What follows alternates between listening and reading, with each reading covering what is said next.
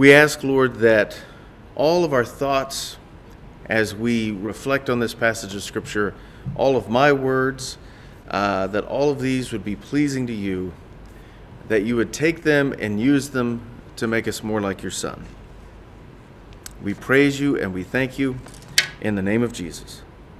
Amen. When I teach at Friends, I teach an Old Testament survey course and a course on the Psalms.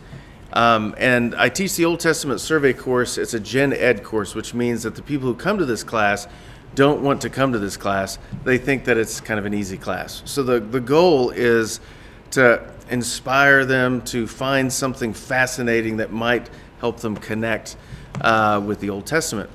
And one of the primary questions I have them ask as they're reading through the Old Testament is, why is it the way it is?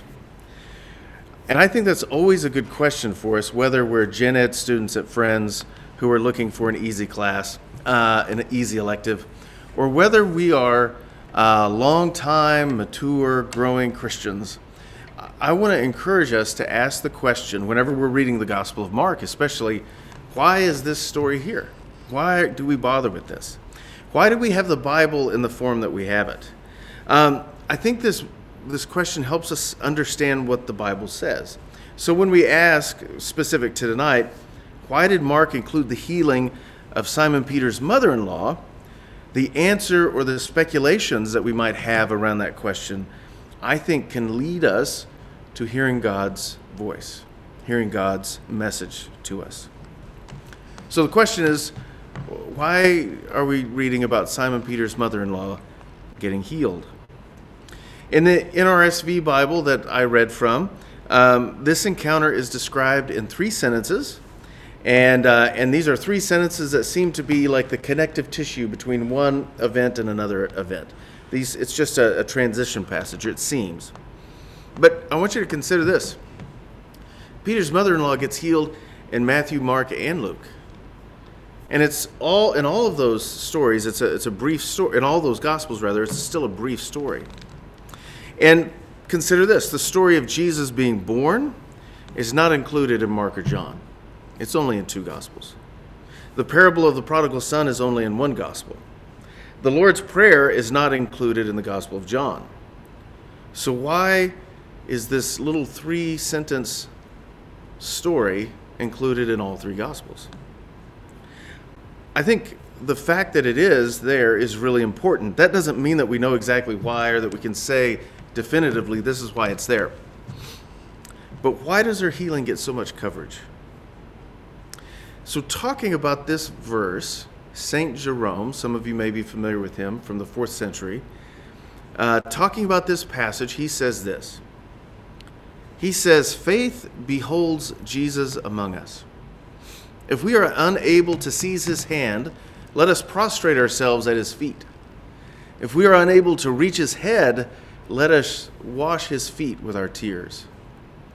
Our repentance is the perfume of the Savior. See how costly is the compassion of the Savior. Faith beholds Jesus among us. If we're unable to seize his hand, let us prostrate ourselves at Jesus' feet. So with Jerome's words in mind, let's speculate for a couple of moments on the question, why is Peter's mother-in-law healed? One idea is that God really, really, really loves in-laws. I can attest to that. I think I saw one of my in-laws just a few minutes ago on the computer screen. But I don't think this is how he would have communicated that idea. I don't think he really needed to do it in this passage. A second one, and this is something that some scholars suggest, they say that this passage is there to remind us that God really approves of marriage, that God likes marriage. And they suggest this because Peter, it's highlighting the fact that Peter is married, and that there's no reason that Peter, being a disciple of Jesus, that his disciplishness isn't a blessing, not just to his wife, but to his wife's family. And that's my response to that question would be, that's not wrong. And it's also, I don't think it's the point at all. A third option is that the disciples didn't know how to make a sandwich, and God had to raise somebody from the dead to feed them. Of course, no serious person claims this. Nobody's saying that Jesus had to raise this woman because they couldn't find where the food was in the house. It's interesting, though, as soon as she's raised back to life, she begins serving him, which I hope we can take joy in that fact. This is not a denigration of Peter's mother-in-law at all.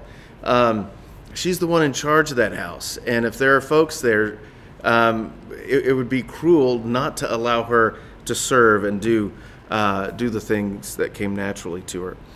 We always have to be careful about applying our 21st century sensibilities to the first century. Another reason could be that Peter's recollections are behind Mark's account, and Luke and Matthew just borrowed what Mark wrote. And that really could be true, but it still doesn't answer the deeper question, which is, why bother at all? Why does God's Spirit, the one I believe to be ultimately responsible for Scripture, bother to keep this story in 3 of the 4 Gospels? So the question that we're asking is not so much why is it there, but what is it doing for us? What does it mean? Again, I like what Jerome said. He said, faith beholds Jesus among us. Jerome's point is that the woman that was near death could not stay that way in the presence of Jesus. Think about that. She's very sick, but she could not stay that way in Jesus' presence. She couldn't help herself, or rather, she couldn't keep herself from getting healed and from standing up, being resurrected in the presence of the disciples. Healing is what Jesus does. It's one of the big things that Jesus does. And in a case like this, he did not have to try very hard to heal Peter's mother-in-law. And a great little thing to pay attention to is that phrase there about her standing up is also the language that's used later on when it talks about Jesus being raised up. Not the specific word resurrection, but Jesus being raised up again. So let's keep this in mind. It's in God's nature to heal. What if this is the message we're supposed to get from the story of Peter's mother-in-law? It is Jesus' desire to heal us. It is God's nature. It is a major part, by the way, of Jesus' ministry, to heal. When we read, especially Matthew, Mark, and Luke, the accounts that we get are of Jesus teaching, a lot of teaching, a lot of healing, a lot of teaching, a lot of healing. It's as if one week he's like, I'm only teaching this week. If you want a healing, come back next. That's just how they wrote it. I don't think that's how it really worked out. So just prior to this story, Jesus is healing, and he's also casting out demons. And that ministry continues on, and it goes beyond just Peter's mother-in-law. So last week we examined Jesus casting a demon out of a man in the synagogue. This week he heals this mother-in-law and goes on a brief healing and de-demonizing tour. And then we have what I just read as we got started, which is this encounter with the leper, where Jesus' healing nature, which really does represent the healing spirit of the Trinity, Father, Son, and Spirit, but where Jesus' healing nature is revealed again. The leper doesn't really ask to be made clean. It doesn't mention that he's begging and pleading, but the language that he uses is really interesting. He looks at Jesus and he says, if you choose, you can make me clean. Why did the Lord heal this leper? The leper really didn't ask. I mean, there's some options, I suppose. The Lord healed him because he was impressed with the leper's boldness. I don't think that's it at all. Maybe he was impressed with his faith. I don't think he was that impressed with his faith. I think Jesus must have appreciated that though this guy was a leper, he was still being a man's man, saying what he thought and not doing any small talk. That's a kind of an inside joke for me. But I don't think that's it. Why is this story here about the leper? And why is the language so unusual? If you choose, you can make me clean, almost as if he's daring Jesus. But of course, Jesus' words reveal Jesus' nature. And Jesus' words are, I do choose, be made clean. I do choose, be made clean. Jesus' nature is to heal. Jesus' nature is to bring healing. God's nature is to heal. Growing up, I heard about a place called Truth or Consequences a lot. Have any of you ever been to Truth or Consequences, New Mexico? It's a town that's named after a game show in the 50s, I guess. It was before that. It was named Hot Springs, but some radio show. There was a big contest. We thought that was just a recent thing, but it's been happening for a long, long time. And Truth or Consequences, or Hot Springs, New Mexico, the name was changed to Truth or Consequences. My grandparents, who were great, pious Christian people, who were in church every Sunday morning, would on occasion skip church or leave church early just after communion but before the sermon so they could drive to Truth or Consequences, New Mexico and sit in the hot springs. They claim that sitting in the hot springs were reinvigorating, they were life-giving somehow. They were healing. And these aren't the type of people to do that kind of thing very much, but they really enjoyed their time there. And the reality is they had a nice enough house. They had a big tub. They could have drawn a really nice, steaming hot bath at home any old time they wanted. But there's something about being in Truth or Consequences that made it better for them. And maybe there really is something in the water.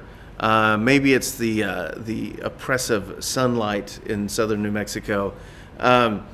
Maybe it was the drive in a 1960s Pontiac without air conditioning. I'm not sure what it was that caused them to enjoy it so much. But there was something about the presence of the hot springs that made them go, that made them enjoy it, that made them feel better. Our gospel reminds us that Jesus wants healing to happen, and that healing happens in his presence.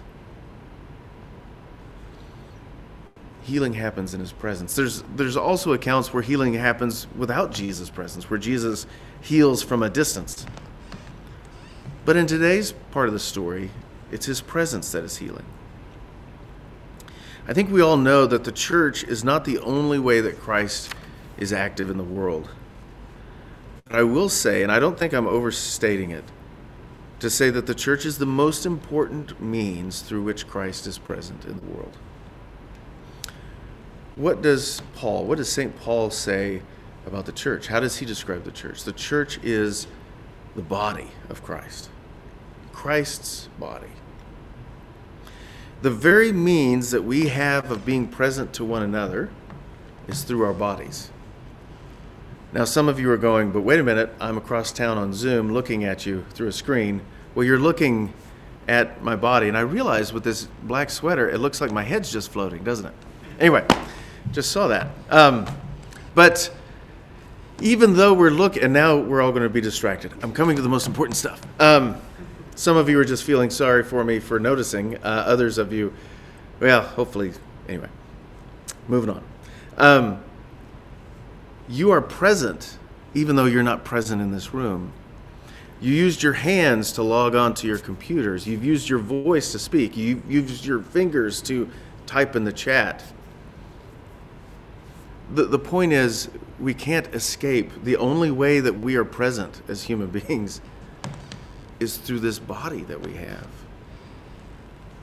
So when St. Paul calls the church the body of Christ, that's a big deal. I mean, I would like to describe it as a metaphor plus. It is a metaphor, but it's not merely a metaphor. That there is, in some real, meaningful way, we are the physical embodiment of Jesus in this world. And if the church is Christ's presence on earth, shouldn't it be a healing presence? I think we would all agree that it should be a healing presence. And I think that when we are not a healing presence, it's not so much when Christ has disappeared as much as it is when we have forgotten that he's there, or when we have forgotten to pay attention to his presence. Again, going back to the story of Peter's mother-in-law, Jesus comes in, he heals her, she stands up. It's as if she can't remain seated. If Jesus were to come into this room physically in the flesh, he's already here. But if he was to walk in and we all knew exactly who he was, I don't think any of us would remain seated. We might stand, or we might kneel, or we might cover our heads. I'm not sure what we would do. But there would be some kind of response. So if the church is Christ's presence on earth, we need to be a healing presence. And I think worship is participating in the presence of Jesus. What we're doing tonight, again, this is not the only time that we're in Christ's presence, but it is a critically important time that we're in Christ's presence. I think this is the source or the origination of healing, is this place of worship. Again, like Peter's mother-in-law, she stands up in the presence of Jesus. So all the things that we love, things like justice and restoration, social action or political action, all these things are all good, or at least they can be good things.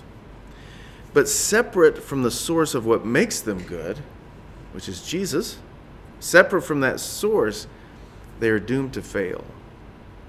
Chris Kettler from Friends University and I were having a conversation this week about different Baptist theologians, and there's these two Baptist theologians who are pacifists, and Chris called them rabid pacifists.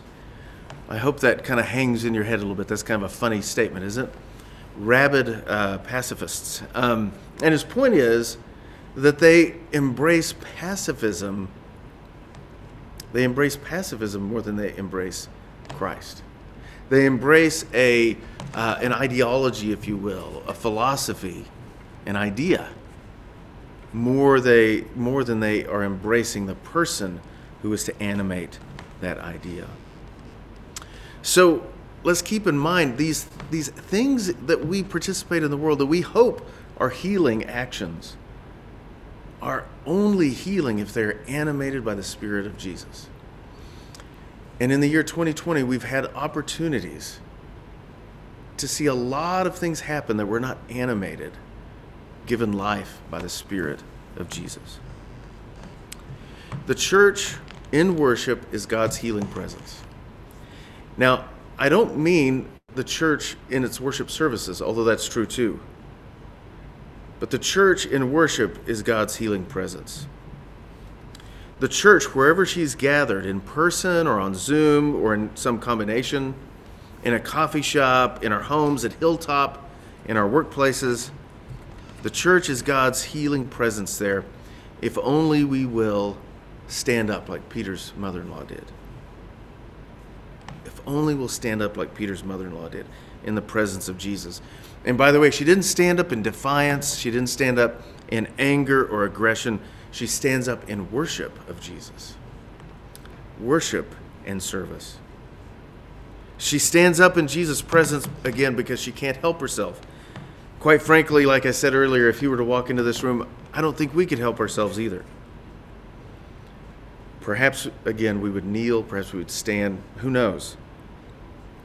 But in day-to-day life, are we going to pay attention to the reality of Christ's presence and stand up in it in worship, and thus be a healing presence in the world? There's a quote I want to throw up on the screen for you. One of my favorite writers of the last year or two is a guy named Willie James Jennings. He's got a great little commentary on the book of Acts. He gave a sermon at Fuller entitled, "Can White People Be Saved?" And the question will surprise you. So, if you want to go check that out. But Willie Jennings has this little quote that I want to share with you that I think is really good. He says, "We who follow Jesus are working in wounds, working with wounds, and working through wounds." We who follow Jesus are working in wounds, we're working with wounds, and we're working through wounds. As we worship together and as we serve together, as we pray for the world and one another together, We are going to remain wounded to a certain extent, and we're going to be wounded again, and maybe again and again. I think all of us come to Jesus sick in some way, and some of our sicknesses are taking longer to heal than others. Some of our sicknesses are taking a long time to heal. It's not quite like maybe what it was for Peter's mother-in-law. But even though we are wounded and suffering and still sick in a way, it's not as if we're going to get all that cleared up before we're invited to participate in the healing of other people. Our suffering doesn't stop us serving. It doesn't stop our worshiping. It doesn't stop us proclaiming what is true about God and what's true about us. Our suffering doesn't stop us because it is in our woundedness that we're getting healed and participating in the healing of other people. Many of you are familiar with Henry Nouwen. He has a wonderful book from 60 years ago now, probably, called The Wounded Healer. And if you never read the book, just remember that title. The title is worth a lot. Jesus heals us, by the way, through his wounds. We easily forget that. As we wrap up, I want to just come to you with a couple of questions. The first question is this, and it comes from Jesus' encounter with Peter's mother-in-law. Are we aware of the presence of Jesus? Are you aware of the presence of Jesus? Are you aware of his presence in this room? I remember this hymn growing up. Surely the presence of the Lord is in this place. I can hear the brush of angels' wings. I see glory on each face. I can't believe I just remembered those two lines. And it's just very kind of sweet, syrupy. It's a great song.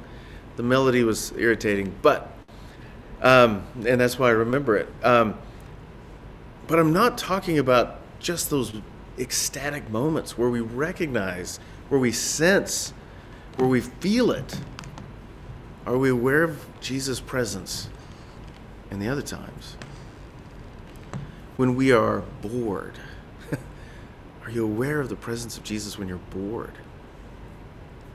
When you're just depressed, when you're angry, when you're tired, hungry, whatever it is, are we aware of the presence of Jesus? Are we paying attention to when he walks into the room where we might be laying ill or struggling in our own sin or fearful of whatever the next step in our life is? Jesus heals. He heals. And are we going to pay enough attention to him to let him do that? So I think I asked several questions there, but the main one I wanted you to think about is, are you aware of the presence of Jesus? And then the second one was from the story of the leper. He tells Jesus, if you're willing, you can heal me. And Jesus says, I'm willing. I'm willing. So, are we willing to be healed? And are we willing to heal? I think all of us know when we've lived with stuff for a long time that part of the reason that we've lived with it a long time is because we love it. Or because we're attached to it in some kind of symbiotic relationship that we're unable to get out of. My question is, are we willing to be healed? Are we willing to be, and thus be agents of healing? It's going to cost us. Sometimes we treat Christian faith as if it doesn't cost anything. It costs an awful lot. It costs an awful lot. I'm going to close tonight by reading to you out of the little field guide to daily prayer. And this is actually a prayer that's taken from the Book of Common Prayer, one that we've probably heard before. And it's under the heading for quiet confidence. But I want to use this as kind of the closing to tonight's talk. O God of peace, who has taught us that in returning and rest we shall be saved. In quietness and confidence shall be our strength. By the might of your Spirit, lift us, we pray, to your presence, where we may be still and know that you are God. Through Jesus Christ our Lord.